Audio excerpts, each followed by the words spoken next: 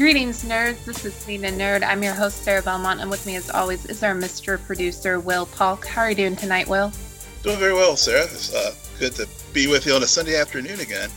Yeah.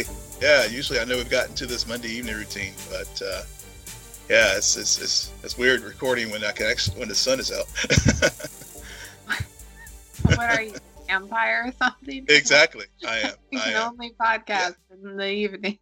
Exactly, because I'm a vampire, and we have a guest who can get into vampires and how biologically accurate they are today. I didn't think that's why we had him join today. I thought it was mainly because you needed somebody to talk about Trek, full Trekkie. That's the real reason. But I was just trying to soften it for you. All right. Do you want to do the introduction? Yeah, I will. Thank you for letting me introduce our guest today. It's Dr. Mohammed Noor from Duke University. He is known on the YouTubeverse as Dr. Bio-Trekkie and is a science consultant to the Star Trek universe. In his day job, he is the Dean of Natural Sciences at Duke University. In their biology department, he graduated from College of William and Mary and has a PhD from the University of Chicago. He joined the Duke Biology Department in 2005 and published many books, one of which we'll talk about today. And he's an award-winning scientist. And just if you haven't been to his YouTube channels or seen him at Comic-Con or Dragon Con or some of the other events, go to YouTube and look up Dr. Noor or Bio-Trekkie. It is well worth a watch. And with that, welcome to our show, Dr. Noor. Thank you very much. That's a very generous introduction. I really appreciate that. He wants brownie points right away. Exactly. Yeah. All right. Well, thank you for us. We do, before we get into all of the Star Trek talk and everything else, we do have should probably spend a few minutes talking about the recent passing of Chadwick Boseman, Black Panther, among many other pivotal roles over the past few years. It broke out on Friday night that he died of colon cancer, to everyone's shocking response, and it was just damn. So yeah. Will, what are your thoughts? Yeah, I mean, it was a huge blow to everyone. I mean, he had been dealing with this for 4 years and just was a consummate professional, cranking out. I watched Black Panther last night, part of the rewatch on Twitter and party, and as I was sitting there watching those scenes and just seeing, realizing that what he was going through when he was filming that film, all the other MCU films he was in, with Infinity War and Endgame, and then of course the roles he's played Jackie Robinson and Thurgood Marshall. I mean, he's just an amazing individual, and it's definitely was a huge blow not only to the fandom but also just to society to lose someone special as Chadwick Boseman. Yeah, as special, and just someone who came out of nowhere to get all of these roles, and then all of a sudden now his career is done and he passed away, and you're just like, whoa. Yeah. We expect, we were gonna see him for decades, but now we're not, and it's definitely a life cut short for sure. All right, so Star Trek. There's no good transition, and I blame Will on this because he always wants to start with random topic and make me figure this out. But all right, Dr. Noor, let's get into this. So you went on a Star Trek cruise recently? I did. It was phenomenal. Actually, the timing was really good in that I went the very first week of March. So it was a scary time to actually be getting on a cruise ship because it was right as cruises were starting to be shutting down or experiencing problems. So it was a little nerve-wracking. I will say on the safety front, they were taking it very, very seriously. There was hand sanitizer coming down like rain everywhere, it seemed like. Wow. I mean, and people were being, people were told to, distance as well as they can. I mean, obviously, it was a cruise, so people weren't taking it so well just because this was the very start of the pandemic, but there was a high awareness for it. And as far as I know, nobody from our cruise actually got sick. I think one person who was on the cruise actually got COVID, but they didn't get it on the cruise. They got it afterwards because this was a medical professional. Mm. But yeah, as an experience of setting aside the whole COVID aspect, it was phenomenal. I really, really enjoyed it so much. Yeah. So, was everyone in cosplay the whole time? I mean, people flip back and forth. I mean, sometimes people were in cosplay, sometimes people were just wearing like a Star Trek T-shirt, and sometimes they were just wearing normal clothes. It was a mixture throughout. But what was great is the boat had a whole lot of Star Trek themed aspects to it. So they had like Quark's bar and things like that on the boat. Nice.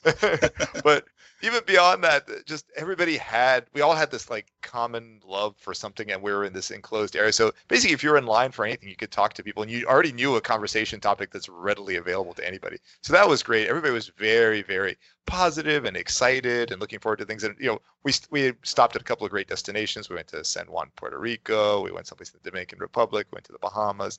And we had some great outings there, and sometimes with the actors and other folks associated with Star Trek, sometimes not.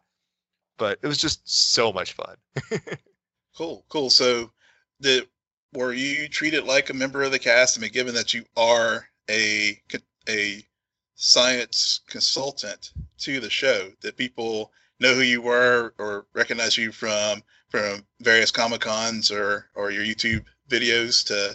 That's a great question. So I hadn't actually started the YouTube channel yet, so this was before that. But the timing on the announcement, so I actually started consulting last year, but it didn't go public until literally the day before we flew down to go on the cruise. It was like nick of time that went public. So, I mean, I don't think anybody knew me from that, though clearly people had heard that news, that people had heard the announcement that had come out from on Twitter and things like that around that. What I was doing is I was giving talks on the ship. And some people had seen me at previous conventions and knew that, but other people knew me because I was just on the guest list. Like if you went to the cruise website and scrolled down past the actors, you then got to me and some of the other folks who were on there, like artists and story writers and makeup folks, and also Dr. Erin McDonald, who's also she's the main science consultant for the Star Trek universe. She was also giving talks, and I gave one with her as well. But yeah, people definitely knew me. It was a little shocking. Like I actually did an experiment in the last couple of days as I was walking down the halls. I just say hi to everybody, and I think something like 75% of the time, the response would be, "Hi, doctor." Like, whoa. So they may not remember my name, but they knew exactly who I was. Like, wow, okay. And you figure the other 25%, some of them may have known. They may have just said hi back, Right. Just give you a live longer, prosper signs as you're walking down the... Right. Yeah, we were told to do that rather than shaking hands just because of the virus. Right. Yeah. Right. Oh. Wow. That makes sense. It does. Like that. So in terms of giving talks and you've been a speaker at Comic-Con, what is the preparation like for one of those talks, and also just the experience in general, as opposed to being there just as a fan, but now you're also a speaker at an event like that? Sure. So the first time I went to any sort of convention was actually just in 2014. This was just going as an attendee. I didn't even have these things on my radar before that. I mean, I knew they existed, but I didn't really know anything about them.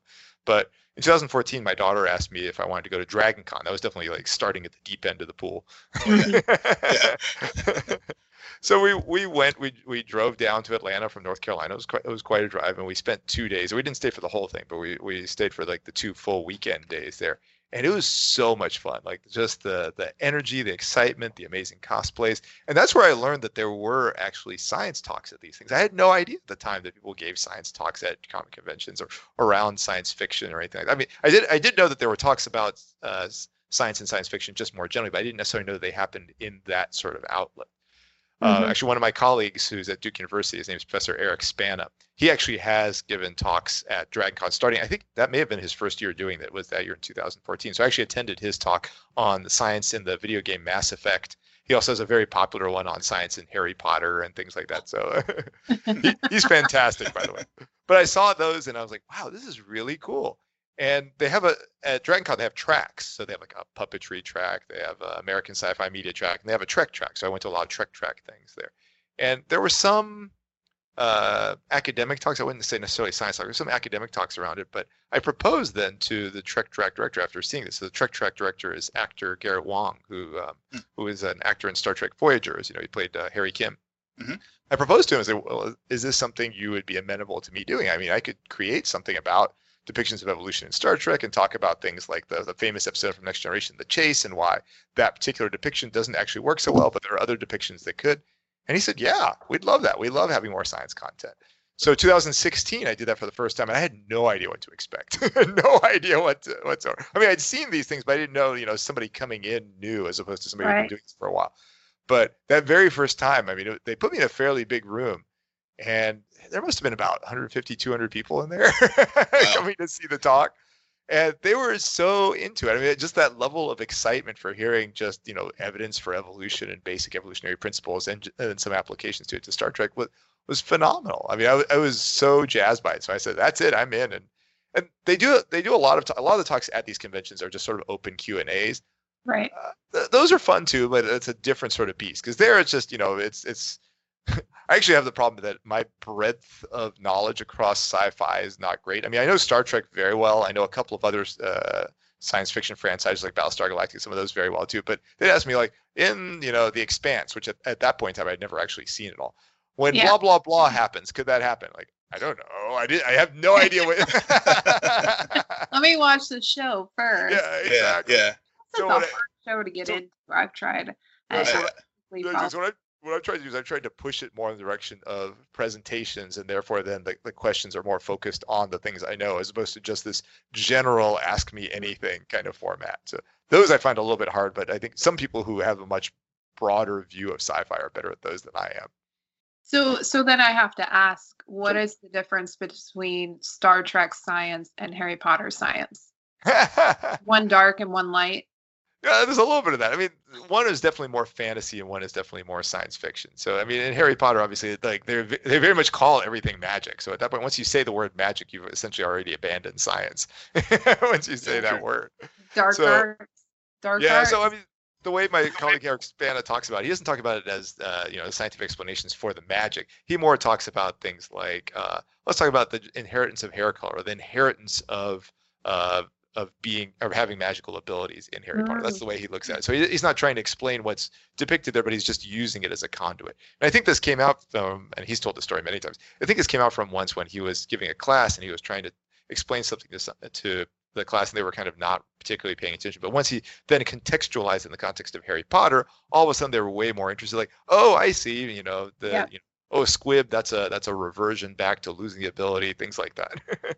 So. Is that similar to the idea behind your book, Live Long and Evolve, What Star Trek Can Teach Us About Evolution, Genetics, and Life on Other Worlds?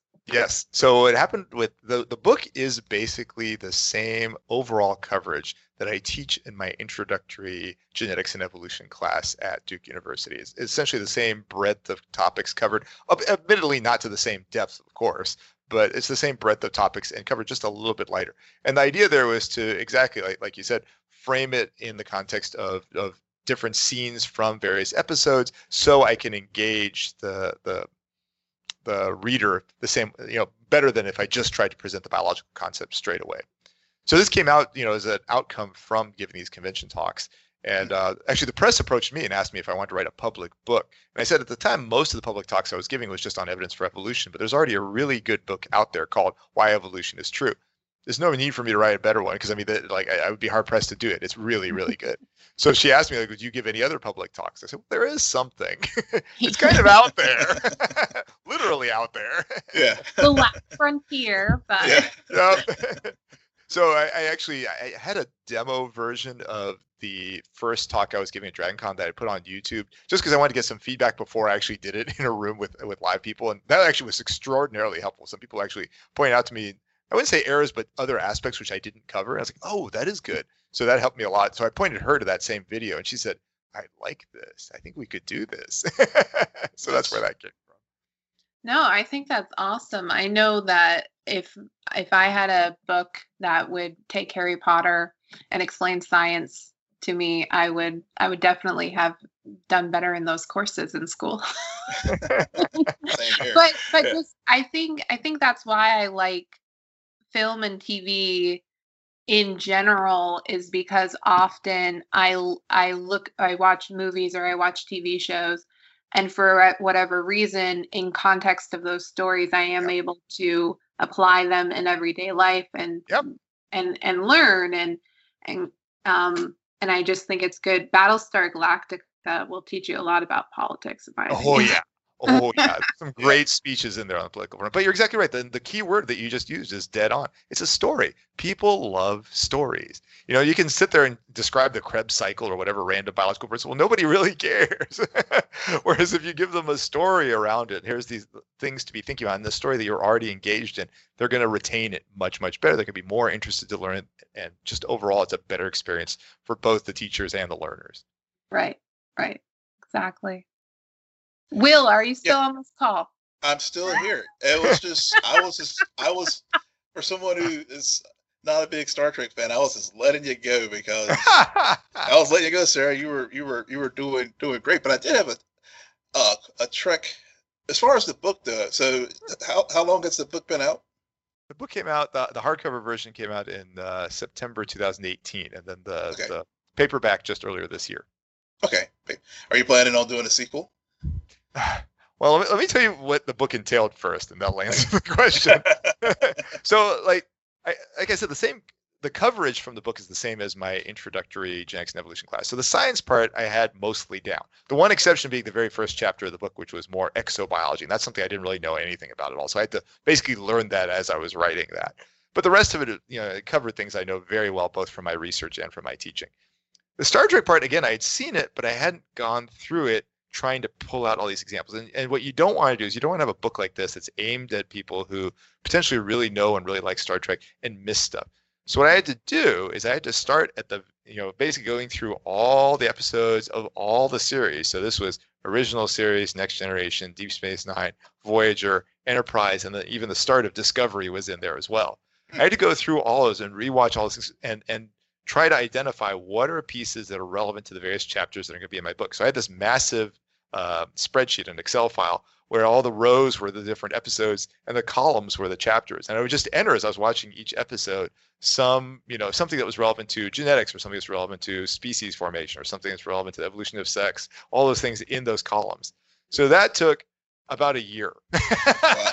Wow. So I didn't watch every single one. What I did for some of them, I just go through the script, because I could go through the script in about a third of the time that I had watched the episode. Yeah. But I had to go through them because the problem is they don't always use the right term. So I couldn't just do a word search or something like that, because sometimes something's depicted, but they say this other thing. And it's like, did you go through like every single episode, or did you like pick out, so like in the original series? And of course, I think I've heard you talk about the Horta, for example, from Devil in the Dark.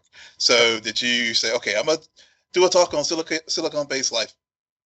I did actually every single episode, because I was worried I was going to miss something. There were definitely ones I knew I was going to see. So, for example, like you said, the Horta with Devil in the Dark's the name of the episode.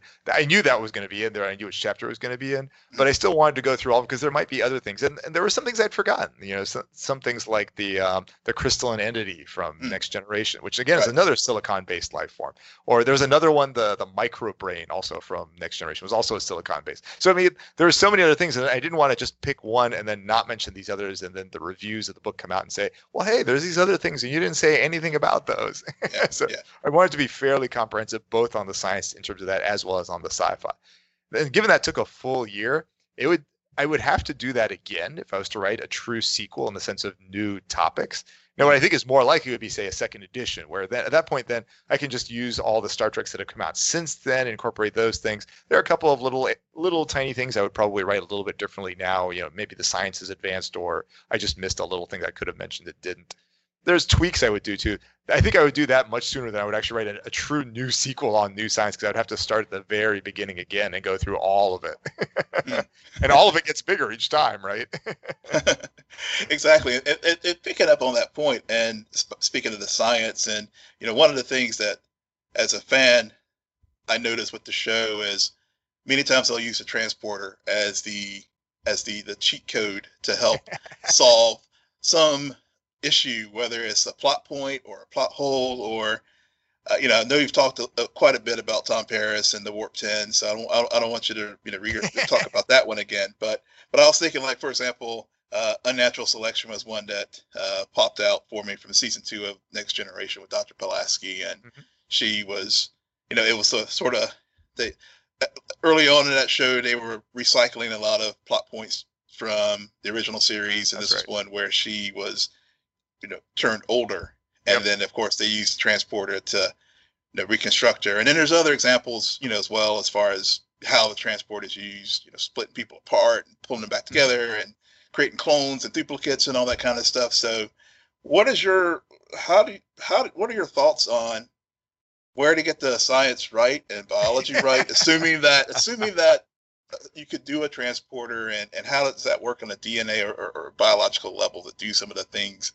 And I'm sure why they bring you in to try to give a science explanation when they're drafting the script to fill in that blank. Okay. Let's split those because those are long answers to each of those things.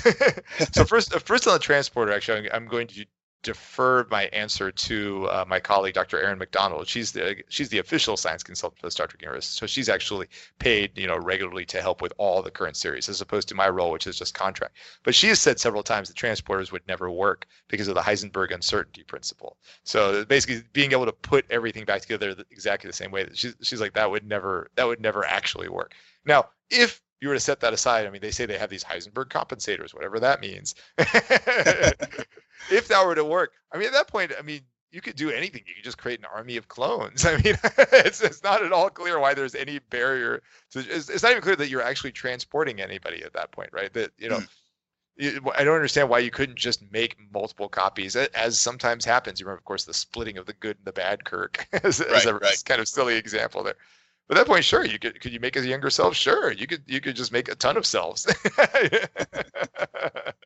It's definitely a cheat code, I guess you'd say, in terms of that, solving those sorts of problems. And honestly, I don't understand why they don't use it all the time. So they say things about that. Oh, well, we can't hold people in the buffer for very long, and I'm not really sure aren't they just saved? What's the issue? But maybe there's something about the form of energy that they're being kept in. I'm not sure. That gets way more into the physics than the biology there. So I would punt that one to her. What was the second half? There was something about consulting that you just asked. Yeah. So how does that work as far as you are a science consultant to Star Trek or any other show? Sure. How whenever they're developing the script and come across a plot point that they need explanation for to make it work or not work. Yeah. How does that whole process go? Sure. There's a lot of possibilities. Sometimes it's, so again, like I said, Dr. Erin McDonald, she's actually the main science consultant. She's like actually on retainer from them to do this. Sometimes I literally just get a, one sentence text from her saying, is blah, blah, blah okay? And I can just text her back saying, yes, because of blah, blah, blah, or no, because blah, blah, blah, but you could make it, blah, blah instead. It could be something that quick. I mean, that's sort of the bare minimum. Sometimes it's more, here is a season-wide arc that's going to be happening. It involves, and I always use the same fictional example because I want to make sure I never get in trouble and accidentally relay something that hasn't actually aired yet. And actually, nothing I've consulted on has actually come out yet, so they're all still in process of coming out. But a fictional example, this is not one I've actually consulted on, it would be, what if there was a plot point where they wanted to make somebody turn invisible while people were watching them? So at that point, I maybe would have a phone conversation with the showrunner to talk about exactly what are the parameters around this, how fast they have to turn invisible, is there any consequence you're looking for it? Does it have to be invisible in the sense of just looking straight at them, or can they be seen from different angles? So I'd ask a lot of questions, and then I would do some research on the side, and I would sometimes write like a one-page write-up. Here's a couple of ways that this could happen. Here's the advantages to this. Here's disadvantages, and here are things you'd have to make sure to work in. I might have some sample dialogue in there. In my case, I'm very anal, so I'll sometimes put literature citations to the scientific papers associated with these things. Partly it's honestly to cover my own self too later, because I want to make sure I'm being rigorous. But also, if somebody later complains and says, "Well, that's ridiculous. That would never happen," you can say, "Well, here's all the different pieces, and here are the scientific citations for each one." So that's the most rigorous version. And then there's anything in between. Sometimes it's just we need a little bit of background dialogue around X thing that's happening. What would somebody be saying around X happening who's a biologist or who's a physicist? And I'll just provide a little bit of dialogue around that, and some examples of how that would work and what that would mean. But there's a pretty wide spectrum there. It's very it's very much tailored to what they're looking for. Now the tricky thing is, as will often happen, story trumps science. They'll sometimes ask for something like, for example, just making something go invisible, and they say you can see it, you can be looking from any direction, and they're human, and they haven't changed their mass, and all this stuff. And it's like, okay, that would never happen. So what I would try to do there is I would try to get them as close as possible. Say, okay, I'm going to take away, let's say there's 6 hurdles. I'm going to take away 4 of them. 2 of them are still there, and we'll just do a makeup thing for the last 2. Because again, people aren't watching Star Trek because they think it's National Geographic or they think it's an accurate depiction of what's happening in the world. They're watching because they want good entertainment. And what the writers want is they want it to not be crazy. They want it to be something where this is at least close to reality. And I applaud them for that. And you see the contrast to this, of course, is very often in sort of comic sort of shows that sometimes they just don't even care. They just toss out this random word. It's like, yeah, okay, whatever. That you pretty much just told Will that Santa isn't real, right? Just his poor heart. His poor heart broken. Can't take it's it. broken. I can't take it anymore. I can't. But I do, on that note, I do want to ask you about your own suspension of disbelief. Not only now that you see a little bit more behind the scenes, but before you got involved into the consulting and also seeing a bit of the movie magic, were you watching Star Trek or other sci-fi shows and being critical of them, or did you always go into those knowing that the story will trump the science? I always figure the story trumped the science. Otherwise, I would never be able to watch The Flash, for example. That's one of the most out there. Of course, it's also tongue in cheek there when they do that sometimes too. But no, I mean, I'll sometimes laugh about it. Or like, it didn't work for me though. So. I'll sometimes laugh about things like, oh, come on, really? Like you couldn't have just. The only times I find it frustrating is if it's something that would have been really easy to fix. Like if they use a term but they use the wrong term. Like, okay, really? Like this would have been really easy to just make it fine. Now, if it's moving so fast you go back in time, like, okay, well, whatever.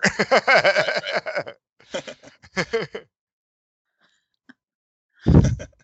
So speaking of the Arrowverse, I know you. So are you? What other? I know you noted that whenever we first started, you were a big Star Trek fan, and then Yep. When you were at conventions, people were asking about The Expanse and other programs. What other things are you into right now as far as current TV? Given that there's a whole host of options out there, from broadcast to streaming to cable. Oh yeah. So I've been watching. Actually, I have been watching now The Expanse. I'd put it off. I think I'd watched the first couple of episodes before. And the first couple episodes are a little bit slow moving, and I just kind of dropped it and I didn't pick it up again. But multiple people told me, no, really, you'd like this episode. Just power through the first few episodes, and I think you'll get into it. And now I'm in season 3, and I'm completely hooked. I think it's fantastic. So I'm really enjoying that. I am watching, of course, the new Star Trek series as they're coming out. So I've been really enjoying Star Trek Lower Decks right now. And earlier this year when Picard was out, and then I'm very much looking forward to Discovery coming in a couple of weeks. I do watch The Flash, so I think I'm actually completely caught up on it too. And I watched Arrow through where it ended in terms of the Arrowverse. I haven't watched Stargirl, even though I saw your podcast about that. But I'm curious to check it out, but I haven't actually seen it yet. I watched Legends of Tomorrow, but it got a little too tongue in cheek for me after a point. Oh yeah, they are not afraid of jumping the shark on that show. That's for sure. Not at all. But I admire the fact that they just laugh about it too, though. Like they're not pretending to be serious. They're just okay. Yeah, they're clearly just being silly, and it's fine. It's very similar to Supernatural. How there's the first 5 seasons serious, and then as this show continued on, the more goofy episodes and just bottleneck episodes kind of about. Yeah. I haven't actually watched that, but I've heard that too. Yeah. So speaking of shows and stuff, and so of course I'm the admitted Star Trek fan here on the Cine Nerd podcast, but as folks know who've listened to us, Sarah did indulge me earlier this year to watch Star Trek Picard, and we did pods on it together. So as far as Trekkie the Trekkie, and we have a on the fence person with us right now. What would be your elevator pitch, especially to our listeners who many of them may also be on the fence about Star Trek, or they're hardcore Star Wars, or what would be your elevator pitch to say what are they missing about Star Trek that why they should come on board and go through this universe that's been around for over 50 years? That's a great question. I'd say three things, I think.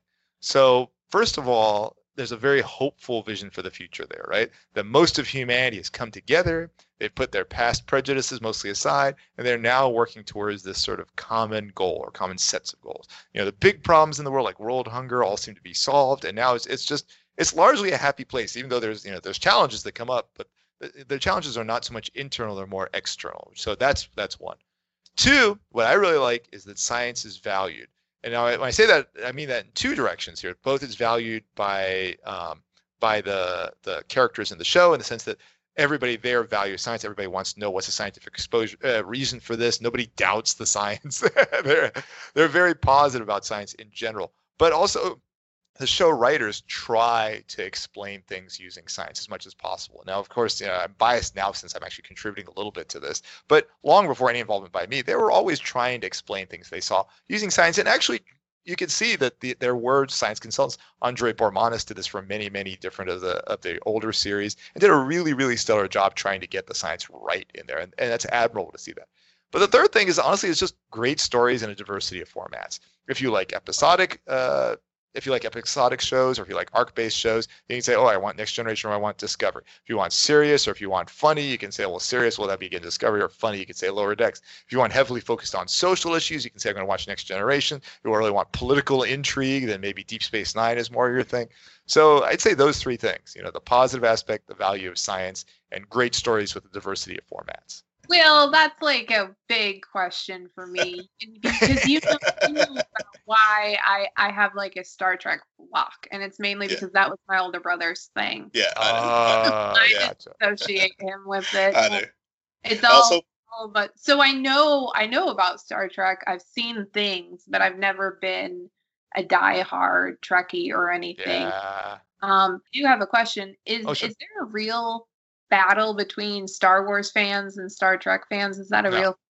No, not in the least. I think the vast majority of people like both. I think people love to tease about it, but there's no fight there at all. Now, I will say I've given talks. This is actually coming back to Professor Spana from Duke, I mentioned earlier. He and I, and then now more recently, we've included also Stephen Grenade and Dr. Aaron McDonald also, where we've done these Star Wars versus Star Trek science tag team fight talks, where we talk about good science in our franchise, and then we mock something from the other franchise. Right. But it's very much in good spirits. Like, I love Star Wars. I've seen every new Star Wars movie right after it's come out, and I've been really excited about it too. I mean, and the same with all of them. Like, so Eric Spana, who I mentioned, he's more on the Star Wars side, but he's watched all the Star Trek series. He's watched the Star Trek movies. He's all over it as well. So it's more just for fun. I don't think there's anything like that. Now, there are some people who really do just like one or the other. They say, oh, Star Trek is too cerebral, or oh, Star Wars is too just fantasy. Yeah, there's a few people like that, but I think the vast majority of people really like both. Right. Yeah. I think once you're hooked on the genre itself, then it opens. I mean, it's an expanse of opportunities, because, jeez, that show. I see what you did there. I tried. I didn't even grab it until you said it. That's awesome. So, speaking of science, and while we have you for the last few moments, so sure.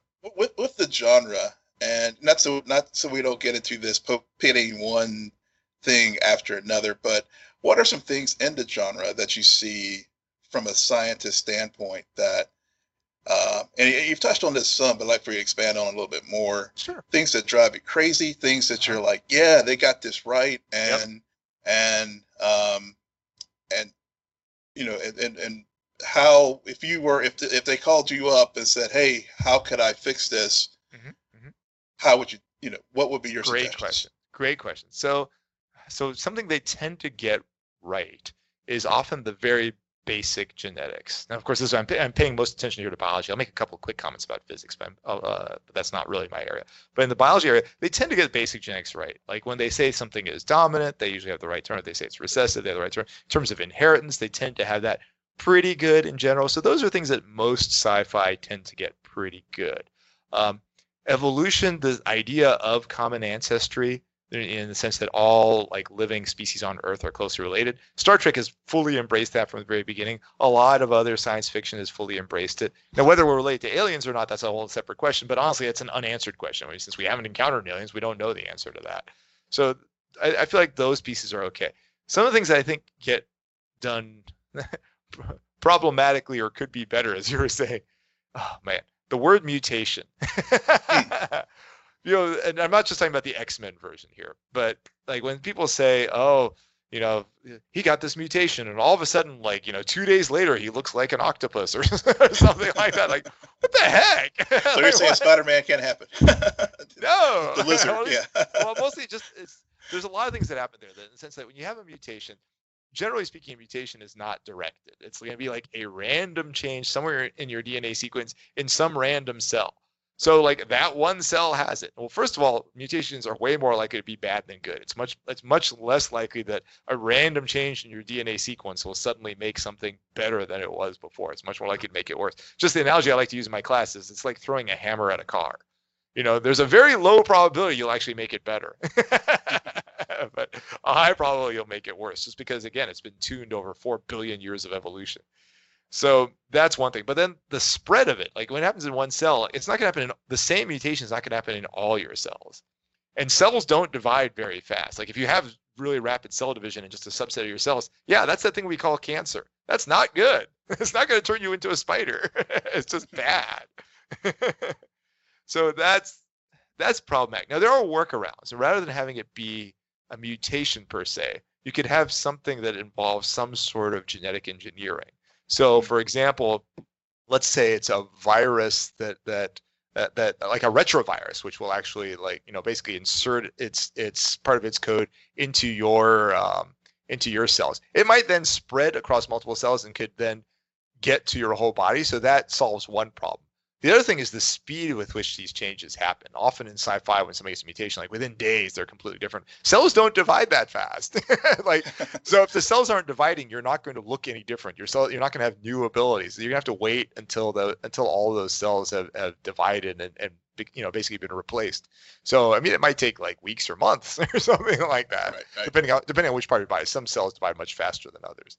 So that's something which I feel like it could be closer to reality, but again, if we want a story, like we don't want Spider-Man to have to happen over the course of like months. We probably want him to be Spider-Man pretty quick. So some problems can be fixed by doing the retrovirus, but some problems probably can't easily be fixed. In terms of the physics, I mean, every place seems to have sound in space, which is clearly problematic. You hear the whoosh of all these shows, of all these ships in space. Clearly, that's not going to happen. There's gravity issues, there's inertia issues, things like that. Like, what is artificial gravity? I mean, artificial gravity is actually sometimes talked about pretty well. It's like the way some shows show it, where it's basically associated with acceleration. So essentially, if a ship spends half its time accelerating and then flips and spends half its time decelerating, then yeah, you actually could potentially get something just like gravity in that sense, because basically it is inertia that's happening there. But if you have something going at light speed and then suddenly stopping, yeah, everything inside there would be smeared against the wall. So, but again, Star Trek at least addresses it. I mean, it doesn't solve it, but it addresses it by saying, well, we have inertial dampeners. Now, apparently inertial dampeners never seem to work when it's like a torpedo hits and everything shakes, because you would think that would also... They temporarily go offline. Yeah, they're kind of like, they're dodgy inertial dampeners, but somehow they're really good at going from warp to impulse drive or whatever. But yeah, those are some examples of things that I think are done pretty well, and or not so well. Mutation is definitely one of the worst. Well, I guess the other thing too is alien interbreeding. Oh my gosh. There's so much alien interbreeding. And now there is one way you could make that work. The way you could make alien interbreeding work is if the relationship of aliens to us is about the same as, say, humans to Neanderthal. Like, so if the aliens came from Earth 100,000 years ago or a couple 100,000 years ago, and they went to this other place, and maybe they then got pointy ears or ruffled foreheads or a little ridges right at the top of their nose. Yeah, that's okay, because we know humans and Neanderthals did interbreed here on Earth in the last 100,000 years. And, they probably didn't look exactly the same. So yeah, that aspect would be good. But if either we're completely unrelated, or if we're related but like way, way back, say millions or worse, billions of years ago, there's no way we'd make hybrids. I mean, we're literally more closely related to grass than we are to something which has a common ancestor 4 billion years ago. Wow. So there is a workaround again. And actually, so Star Trek, in the original series, there was one episode where they showed up at this planet, they beamed down, and there are these Native Americans there. And they said, these the super race called the Preservers had actually taken populations from various planets and plopped them down on other worlds. Now, of course, they'd have to plop them down with everything they need to survive. So they need to put, bring like plants and fish and everything else so that they're going to consume, and they'll provide air for them. But if they did that, sure, that would work. Speaking of genetic engineering that you mentioned earlier, so Sure. that's another trope that we see a lot of times in science fiction, of genetic engineering to engineer better humans. Yep. But of course, in the Star Trek universe, obviously it's the augments and Consing. Yep. And then another, and we've seen other movies and shows in the genre as well. So again, could we engineer a Consing to be better at physically better, mentally better, like we've seen in these shows, or is that again one of those things where story is driving more so than the science? Well, the tricky thing with Khan specifically is it's actually a funny story on Khan. If you go back to the original episode he was in, which is called Space Seed in the original series, it never actually said he was genetically engineered. It actually said he was a product of selective breeding, which is interesting because that would basically essentially what that would mean is you raise a bunch of kids, and take the strongest one, have the strongest couple, have them breed, and then raise. Right, it's just like what we do with corn or something like that, right? Right. Is that possible? I mean, it's socially repulsive, of course, in many respects, but there's no scientific barrier to actually executing it. Now, the tricky thing would be like the timing of that. Khan was supposedly around in the 1990s. So given the show aired in the 1960s, you would have had one generation of natural selection. Yeah. So probably you couldn't have made Khan that fast. Now, if it was actually true genetic engineering, again, setting aside, of course, the high immorality of doing such things, could you edit in some way to make somebody stronger or things like that? I think right now it would be challenging. One of the biggest barriers is things like intelligence or physical strength or things like that. It's not like there's just one gene. It's not like you can just tweak this one gene, change these couple of letters from T's to A's, and all of a sudden like they're a lot smarter. It tends to be very, very, very complicated, and often a lot of it's not even genetic. A lot of it is how the person was raised, the cultural that they were raised in, things like that affect how they score on tests, or how much they worked out in terms of how strong they are and what their diet was like, things like that. So it would be hard. But could you make some difference? In principle, it would be possible. I don't think we're at the stage where we could do that. But in principle, I could imagine, say, many hundreds of years from now, there would be a couple of tweaks that you could do to make somebody a little bit stronger, or a little bit, quote unquote, smarter. Smarter is always a very touchy question, even what that means. Right. So maybe not necessarily Khan, but maybe more like Julian Bashir. Yeah, the more likely thing that I think that could be done would be fixing problems more so than making like something sort of super. So let's say, for example, somebody had a disease that would result in them having extraordinarily weak, being extraordinarily physically weak, or had some sort of mental issue, and there's a specific mutation associated with that. It's possible. I think that would be much more likely that you could go in and repair that mutation, so that then they're more in the sort of the normal spectrum of how people tend to be who don't have the disease. I think that is much more feasible, and it's also less ethically objectionable too. Good deal. Well, there's a slippery slope there, because people can start saying, well, does somebody have a disadvantage because they don't have blonde hair? Does somebody have a disadvantage? So it is definitely a strong, slippery slope. Right. So it would have to we'd have to tread very carefully. We would have to tread carefully, and that's one of the things we've talked about, how the genre from whereas Star Trek, Arrowverse, shows like Watchmen and others are really good at really addressing some of these ethical issues. And actually, that's my last question for you before we wrap up is, as far as ethical issues, as far as a science advisor, do you also, whenever you and your colleagues get questions from the creative team, address any of the ethical issues whenever you're providing the technical response to their questions? That's a great question. So, I mean, I have to say, I haven't done that many of these consults so far, and I don't feel like that's really especially come up. I will say that I feel like, at least with the Star Trek writers, they're very, very, very attuned to ethical issues. Like, they're very much on top of it. Where, like, you know, I can remember instances where I've suggested something, well, could we do blah, blah, blah? And the response has been no, because we don't want a perception that, you know, and then, like, say, taking the same idea that I tossed out, you know, 100-fold bigger, but that might have a negative societal implication. Like, oh, that's not what I was suggesting at all. But they're very, very, very forward thinking in that context. So I don't know that they would actually need me to do that. I think they would already be very much on top of it. They're very, very thoughtful in that arena. Great. Wow. Great. Wow. I do have another question. Please. For you. I have one for you guys too. Awesome. Awesome. Well, I just want to ask about the YouTube channel. Oh, sure.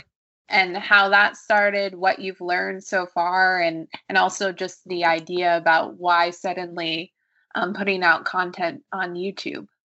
That's a great question. So it was a combination of two things. Number one was just seeing the level of excitement on the cruise was really inspirational, right? That people were so excited to, like, ask lots of questions about the science. Actually, when we were on the cruise, I started having what I called office hours. So I did this at breakfast. Now think about this. You know, on the cruise, people are staying up really late to party, as you can imagine. I was having office hours at 8:30 in the morning in the buffet restaurant, saying, if anyone wants to come and just chat science with me, if you want to do that. I would show up 30 minutes early and there would be a line waiting. Wow. That's the level of enthusiasm and excitement for science that I was like, okay, I guess I'm not going to eat first. I'll just dive right in. But it was wonderful. It was so intellectually stimulating and such really thoughtful questions and just excitement around it. I loved it. So having done that, I reached out to some of the CBS folks, and I was curious about doing something along these lines, where maybe making a couple of educational videos and seeing if maybe I could put them on StarTrek.com or something like that. And they were interested, but the problem was, of course, this was now at the start of the pandemic. They said for any content that's going to be there, we really want filming to be on site and by their camera department. They didn't want sort of the homemade kind of thing I would be making. Given the pandemic, I'm obviously not flying to New York or LA or any of these places to do that sort of thing. So I said, all right, let me just go ahead and do this myself. And given the pandemic, you know, I was staying home anyway. Mm-hmm. It was fun. I mean, I just so I did. At the very beginning, I made four short things, and I just basically released them one per week for that time. And they were basically snippets from talks I was giving, but Right. the response was really positive. Like, people were retweeting it a lot. Like, they each have several hundred views. So having seen that, I said, you know what, I'm happy to keep doing this, but, you know, kind of sporadically, not all the time, because obviously I don't get paid for doing this. I get no money from it. It's not monetized in any way, shape, or form. So it's just purely volunteer labor of love, as you like to say. But Yeah. I really enjoy doing it. Sounds familiar. Yeah, I'm sure Sounds it very does. familiar. I'm sure it does. Yeah. So what was your question for us? Yeah, I was curious what you all thought of the reboot Star Trek movies. Oh, those movies, huh? Will. Okay, I'll follow the sword first. I'll get my answer too. So I Star Trek 2009, I think it was when it came out. I really enjoyed the Kelvin universe. Yeah. I thought I thought they did a very clever way of splitting the timeline. Yep. And giving us, you know, it sort of combined a lot of little rumors and elements and things that we've heard in the fandom on chat rooms and bulletin boards and other things, as far as, you know, an Academia-based show, which they did have that, and then we also see how this version of Jim Kirk became captain of the Enterprise. Yeah. I think Star Trek Into Darkness, I actually liked it. Yeah. I wish they had not been so coy about saying that Benedict Cumberbatch was just John Harrison, was not Khan. It was so obvious that it was Khan, even though they kept insisting that it wasn't. And for the longest time, I tried to defend it, but the more and more I thought about it, I just can't anymore. So, Yeah. Honestly, for that one, I just wish they just didn't. I mean, I wish they just made him somebody else. Like, why? I mean, Wrath of Khan was already epic. Why try to redo it? Just do your own movie. JJ. Yeah. Do your own movie. Don't flip. Just don't mirror everything that happened in Wrath of Khan and do it and not do it, execute it as well, and almost become a parody of it. Yeah. Star Trek Beyond, I thought was a nice recover from the franchise. My main quibble with it was the whole trope about destroying the Enterprise. Yeah, it's just become one of these things that is just, we're gonna have to, okay, it's a movie, we got to destroy the Enterprise. Search for Spock, whenever the first time it was done, it was really plot driven. It was really, it was built into the larger theme of the series. But from Generations to the Crash and Nemesis to to what we saw in Beyond. Come on, y'all, get original. Don't need to have an NC-1701A just for the sake of having one. Yeah, right. That's my rant for Star Trek. I'm with you on all those things too. I mean, I loved the first reboot movie. I thought it was excellent, and it was a creative new story. It was an interesting twist. It had a slight tie-in there with having Leonard Nimoy in there too. I thought that was stellar. Number two, like I said, I just wish they'd just done their own thing. It's like, don't make this Khan. And really, does this person look like a Khan Noonien Singh, like this little English guy? And the third, I enjoyed the third quite a bit. Yeah, I think that I've seen all of the movies. I don't remember them really, and you guys both have already touched on Khan and the failings there. But for me, I remember seeing Khan when I was really little, being totally scared of it. That movie scared me. Then again, The Wizard of Oz scared me too. The Witch, fair for a young kid. So going in that movie, I thought, oh, they're gonna redo it and it's gonna be stellar, and it just fell flat. And I think overall, the entire trilogy, I would argue, did not do a good job at telling a solid story to really bring in everybody into this new universe. And it almost went kind of the comic book route, where I think, especially with the Khan sequel, where they were retelling stories that we already know about, but new actors, and thinking that it'll be just as relevant as it was, and it's that we have that happen with the Spider-Man movie universe all the time. So I think that these writers just need to tell new stories. Now, that being said, they are making their mark in the TV with all of the new series. I know Discovery, a lot of people love it. Yeah. And a lot of people love Picard, as well as Below Decks. What is it? Yeah, Lower Decks just getting started. I'm 50-50 right now. Yeah, Lower Decks. I really like it a lot. I really think it's hilarious. Yeah. This is the first time I've heard about this show, and Will has apparently been watching it for weeks, and so I'm. So I should tell you something, Sarah. I know, it says a lot. All right. Well, thank you so much for being a part of our show and coming and talking to us, but mainly to Will, about Star Trek. And not ruining anything for him, but basically ruining it and reminding him it's not real. But no, we really appreciate it. It's my pleasure. It's really an honor to speak with you guys. Thank you for having me on the show. You want to tell our listeners where they can find you?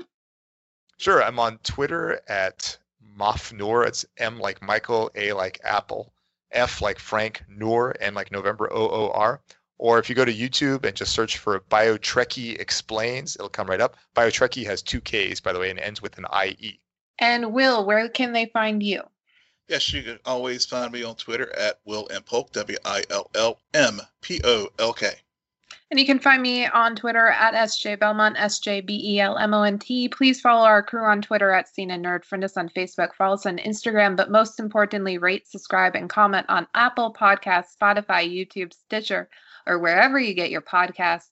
Good night, Geek Out. You're welcome.